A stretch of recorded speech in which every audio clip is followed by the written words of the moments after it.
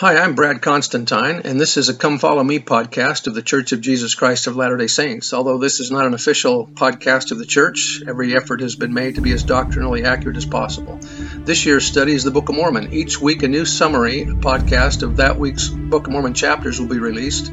But if you want a more detailed analysis of each individual chapter, those will also be available to listen to. I hope this Come Follow Me resource will be helpful to you. As always, you can subscribe to this podcast so you'll be notified each week of a new episode. I hope you like this format. Thank you. Hi, and welcome back to this Come Follow Me podcast of the Book of Mormon. This episode is going to be lesson number 41. It's going to cover 3rd Nephi 27 to 4th Nephi. And then it's also for the period October 19th through the 25th. So this is the wrapping up of the ministry of Jesus among the Nephites. They're going to ask about what the name of the church ought to be. There's going to be some things about translated beings because of the 3 Nephites and the golden age of the Nephites in this episode. All right, so let's get started with this. So chapter 27, the disciples have been praying. Notice in verse 3, it says, Lord, we will that thou wouldst tell us the name whereby we shall call this church, for there are disputations among the people concerning this matter. Now you wonder why they would even be arguing about it. It seems like a pretty easy answer. Of course, we understand because it was revealed to us. And then in verse 5, the Lord says, have they not read the scriptures which say ye must take upon you the name of Christ, which is my name? For by this name shall ye be called at the last day. And so as we talk about what should the name of the church be, obviously it should be the Church of Jesus Christ.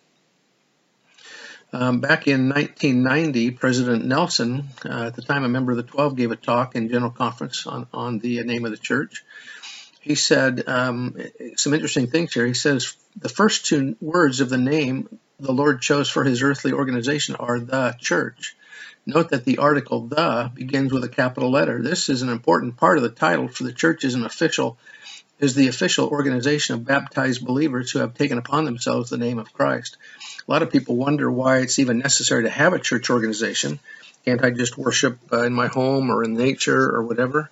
But the purpose of the church is to have an organized way in which the ordinances can be administered, both inside and outside of the temple. The church is the way by which the Master accomplishes his work and bestows his glory. Its ordinances and related covenants are the crowning rewards of our membership. While many organizations can offer fellowship and fine instruction, only his church can provide baptism, confirmation, ordination, the sacrament, patriarchal blessings, and the ordinances of the temple, all bestowed by authorized priesthood power. That power is destined to bless all children of our Heavenly Father, regardless of their nationality. He goes on to say, by divine directive, the title of the church bears the sacred name of Jesus Christ, whose church this is. We worship God the Eternal Father in the name of his Son by the power of the Holy Ghost. We know the premortal Jesus to be Jehovah, God of the Old Testament. We know him to be the chief cornerstone upon which the organization of his church is based.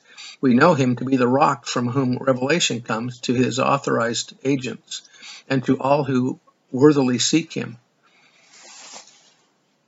And then he just goes on to talk in verse 8 about how be it my church, save it be called by my name. And so that's in verse 8. So again, the name of the church has to be after Jesus' name. Milton R. Hunter said, the early Christians in the Mediterranean world took upon themselves the name of Christ. As you all recall, they were known generally as Christians.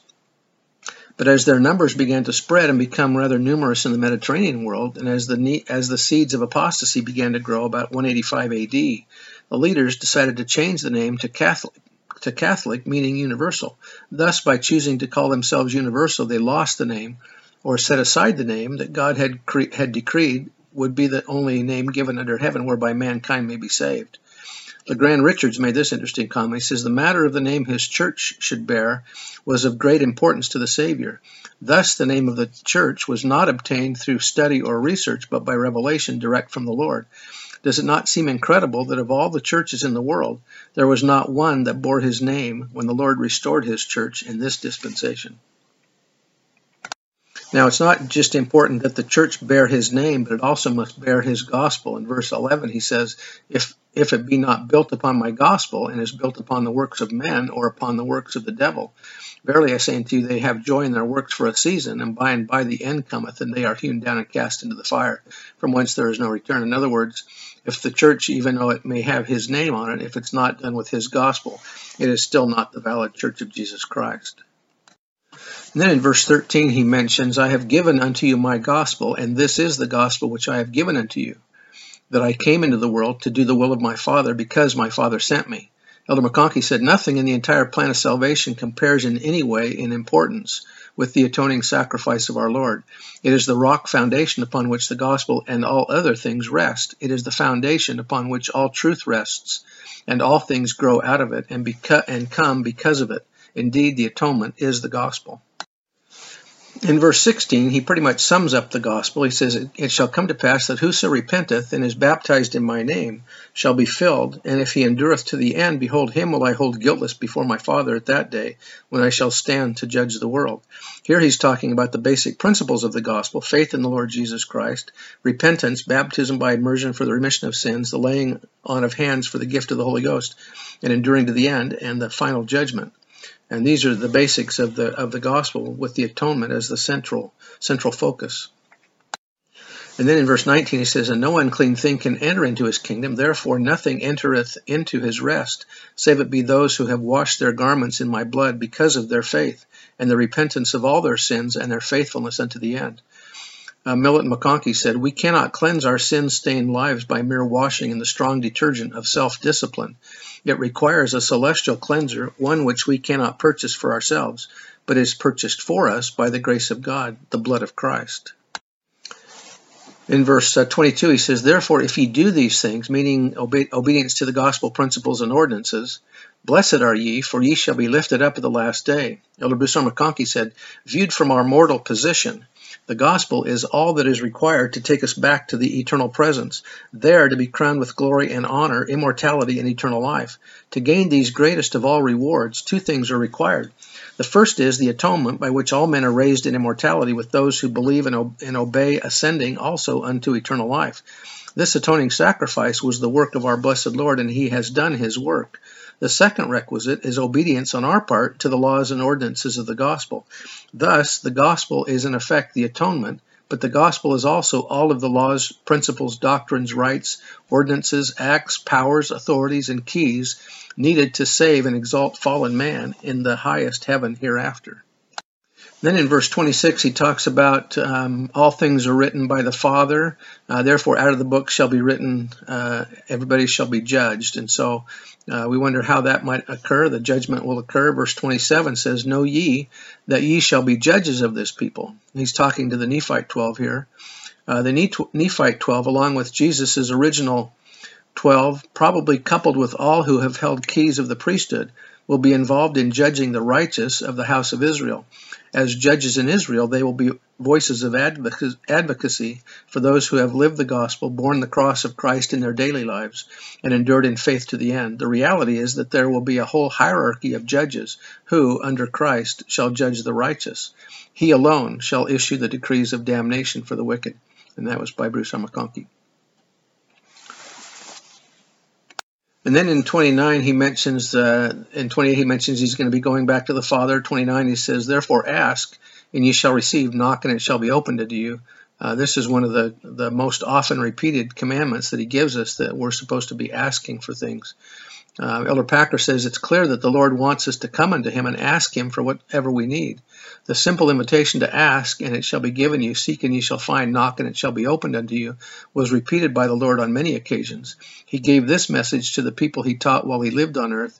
He repeated it twice to the people of the New World at the time of his visit to them following his resurrection, including his last words he gave them before returning to his Father in heaven. Interestingly, the Lord repeated the same invitation 7 times in the Doctrine and Covenants. In varying ways throughout the Scriptures, he has invited us to ask him for whatever we need in righteousness, that he might give it unto us. The initiative then is ours. We must ask and pray and seek, and then we will find. And then the last verse in the chapter 33 says, after he ended these sayings, he says, "Enter ye into the straight gate, for straight is the gate and narrow is the way that leads to life." He's talking here about the gate being repentance and baptism. And so he's telling them to repent in this life, for this life is the time to prepare to meet God. So then chapter 28, let's get into that one. So he asks the 12, in verse 1, when Jesus said these words, he spake unto his disciples one by one, saying unto them, "What is it that ye desire of me after that I am gone to the Father?" So just think about this. What would you ask if you could ask for anything and the Savior would grant it to you? What would be the one thing you would want? And so it says in verse 2, they all spake, save it were three, saying, "We desire that after we have lived unto the age of man, that our ministry wherein thou hast called us may have an end, that we may speedily come unto thee in thy kingdom." Elder McConkie said, "We conclude from this that they desired to remain in paradise for but a short time, after which they would come forth in immortal glory and sit down with Abraham, Isaac, and Jacob in the kingdom of God, to go no more out. Jesus grants their request. Blessed are ye, because ye desired this thing of me." So what they're asking for is that instead of being in the spirit world until the second coming happens, which would be thousands of years from this time, that they would rather be resurrected soon after their death, so that they could then come into the celestial kingdom and be with Jesus, rather than waiting for the couple thousand years until he comes again. So that's what they're asking for. Now, he's saying that that was a great request and good for you and all that stuff.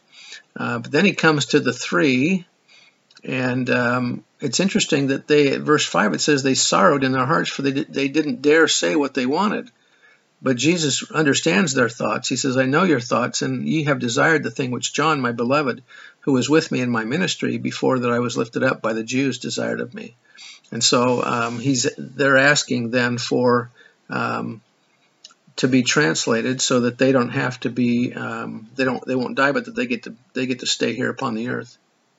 And in verse 7 it says, "Therefore more blessed are ye, for ye shall never taste of death." Now Mormon corrects this in verse 37. After he's prayed to know more about it, he says that they will die, but will be changed in an instant to a celestial being. So they're going to be from a terrestrial body to a celestial. And so they will have to die still, but it will be a different kind of death. It will be a changing in a twinkling, or to be twinkled, I like to call it, from their terrestrial condition to a celestial. Mentions in verse 7 again, "Ye shall live to behold all the doings of the Father unto the children of men, even until all things shall be fulfilled, according to the will of the Father, when I shall come in my glory with the powers of heaven. And ye shall never endure the pains of death." Now it doesn't say that they won't endure death, but it says that they won't endure the pains of death.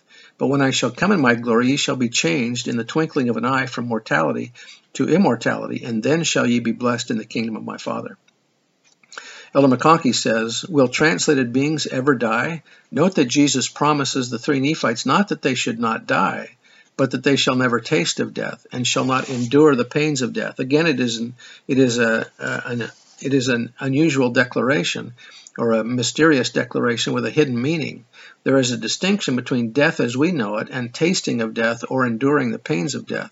As a matter of doctrine, death is universal. Every mortal thing, whether plant or animal or man, shall surely die. Jacob said, "Death hath passed upon all men to fulfill the merciful plan of the great Creator." There are no exceptions, not even among translated beings.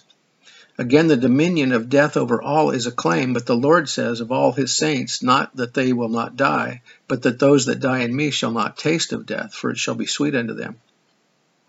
The distinction is between dying as such and tasting of death itself. Again, the Lord says that those that live when the Lord shall come, that they also will be changed in the twinkling of an eye. Thus, this change from mortality to immortality, though almost instantaneous, is both a death and a resurrection. Thus, translated beings do not suffer death as we normally define it, meaning the separation of body and spirit, nor do they receive a resurrection as we ordinarily describe it, meaning that the body rises from the dust and the spirit enters again into its freshly home. But they do pass through death and are changed from mortality to immortality in the eternal sense, and they thus both die and are resurrected in the eternal sense. This, we might add, is why Paul wrote, "Behold, I show you a mystery. We shall not all sleep, but we shall all be changed." It would appear that all persons who were translated before the resurrection of Christ, Enoch and his city, Melchizedek in his city, Elijah, Moses, Alma the younger, Nephi, and so forth, were resurrected at the time of Christ's resurrection.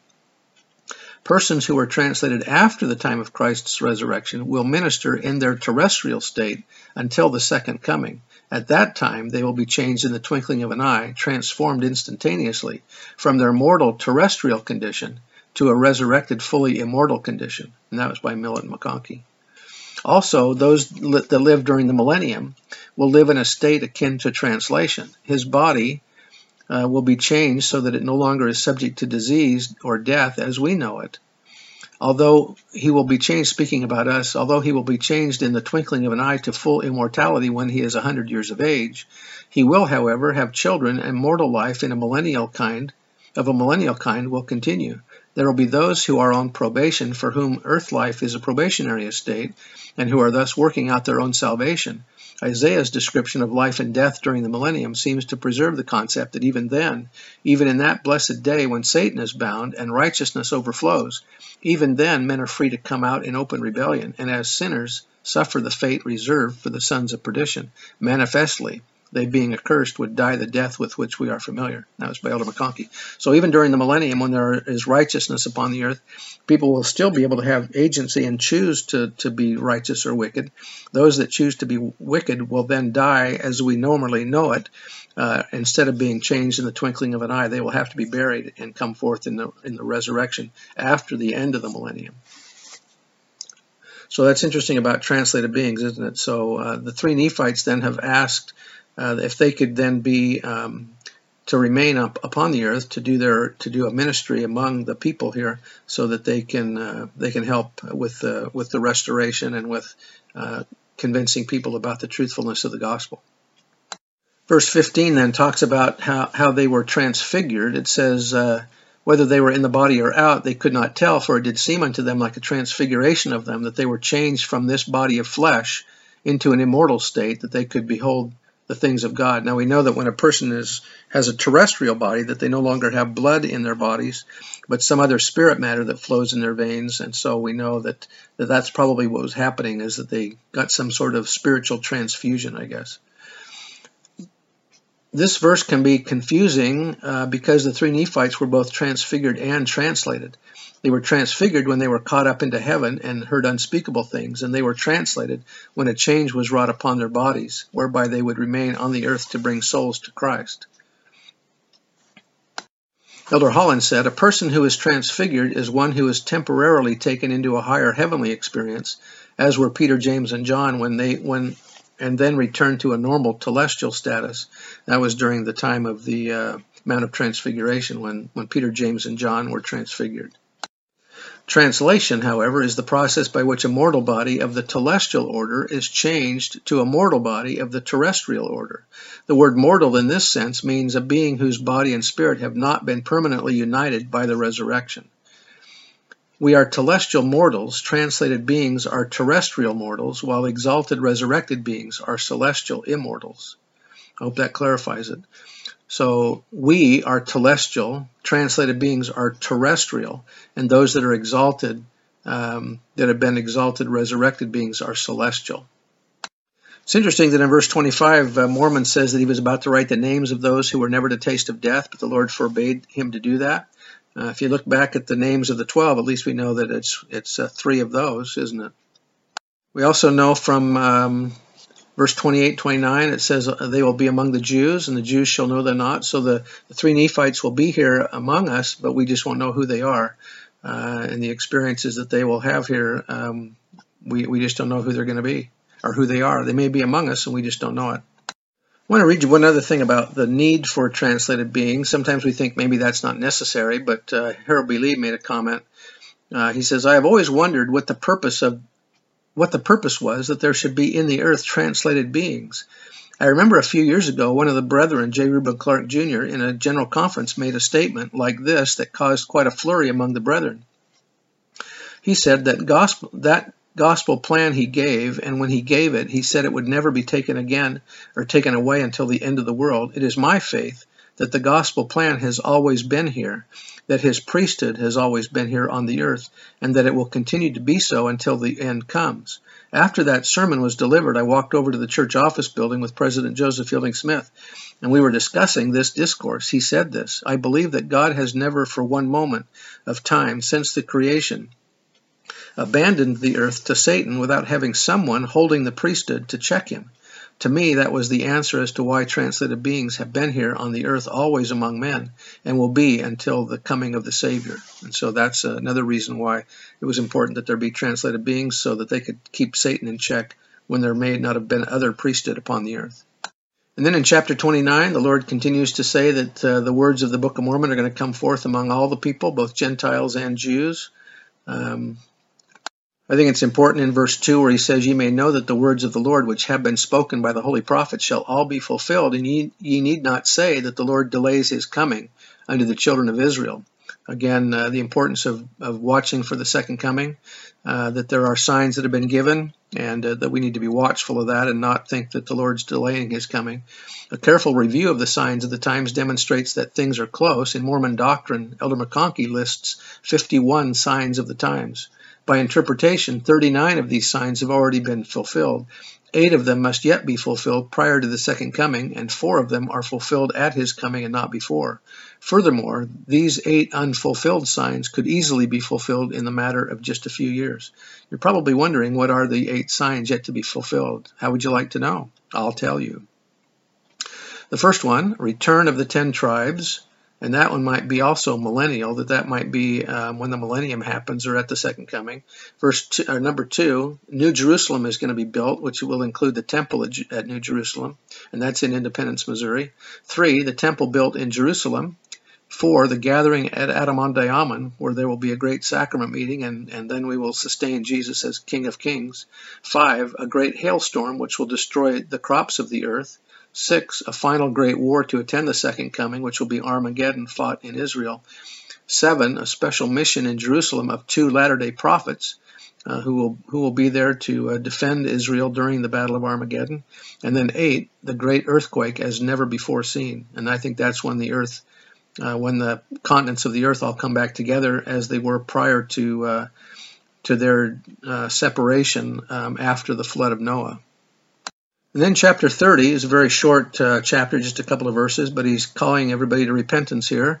He says, "O ye Gentiles, and hear the words of Jesus Christ, the Son of the living God, which he hath commanded me, that I should speak concerning you. For behold, he commandeth me that I should write." And he's telling us here to repent, to quit doing your evil things. And so that's the word that we have today from Jesus to all of us. Now, 4th Nephi is an account of the people of Nephi according to his record, the record that Nephi wrote. And this is about the righteousness of the Nephites during the golden age of the Nephites. And this is a type of the millennial reign, so that during the millennium it will be very similar to this golden era of the Nephites. Now, when the Book of Mormon was originally published the first time, 3rd and 4th Nephi were just one chapter entitled the Book of Nephi. In the 1879 edition, Orson Pratt separated the 2 books into 3rd and 4th Nephi. And so that's what we have today is 4th Nephi. So as he goes on and explains about the conversion rate here, that it's pretty rapid, that it only took about 2 years for all the people to be converted. This rapid conversion will also occur at the beginning of the millennium. We know that there will be many that join the church very quickly. Some have said that it will be like within the first generation of people living during the millennium that will become members of the church during the millennium. So that'll be a great time of peace and prosperity too. Now it's mentioning in verse 2 that there's no contentions or disputations. They had all things in common in verse 3. In other words, they were beginning to live the law of consecration, the law of united order. And so they had all this great peace and prosperity. And it was just a wonderful time for them. It mentions that there could never be a happier people among all the people that were created than this group of people here. There was no contention, for the love of God did dwell in the hearts of the people, verse 15. And there were no envyings or strifes, and it says there could not be a happier people among all the people who had been created by the hand of God in verse 16. Now it mentions in verse 24, "And now in the 201st year there began to be among them those who were lifted up in pride." Here the insidious nature of pride is laid bare, and its destructive effects on Zion are seen in an unmistakable way. pride destroys unity and promotes selfishness. And so here we have the beginning of the end of the Nephite civilization, just because of the pride that began, the divisiveness and the opposition.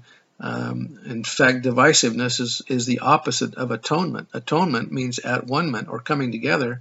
Divisiveness is just the opposite of that.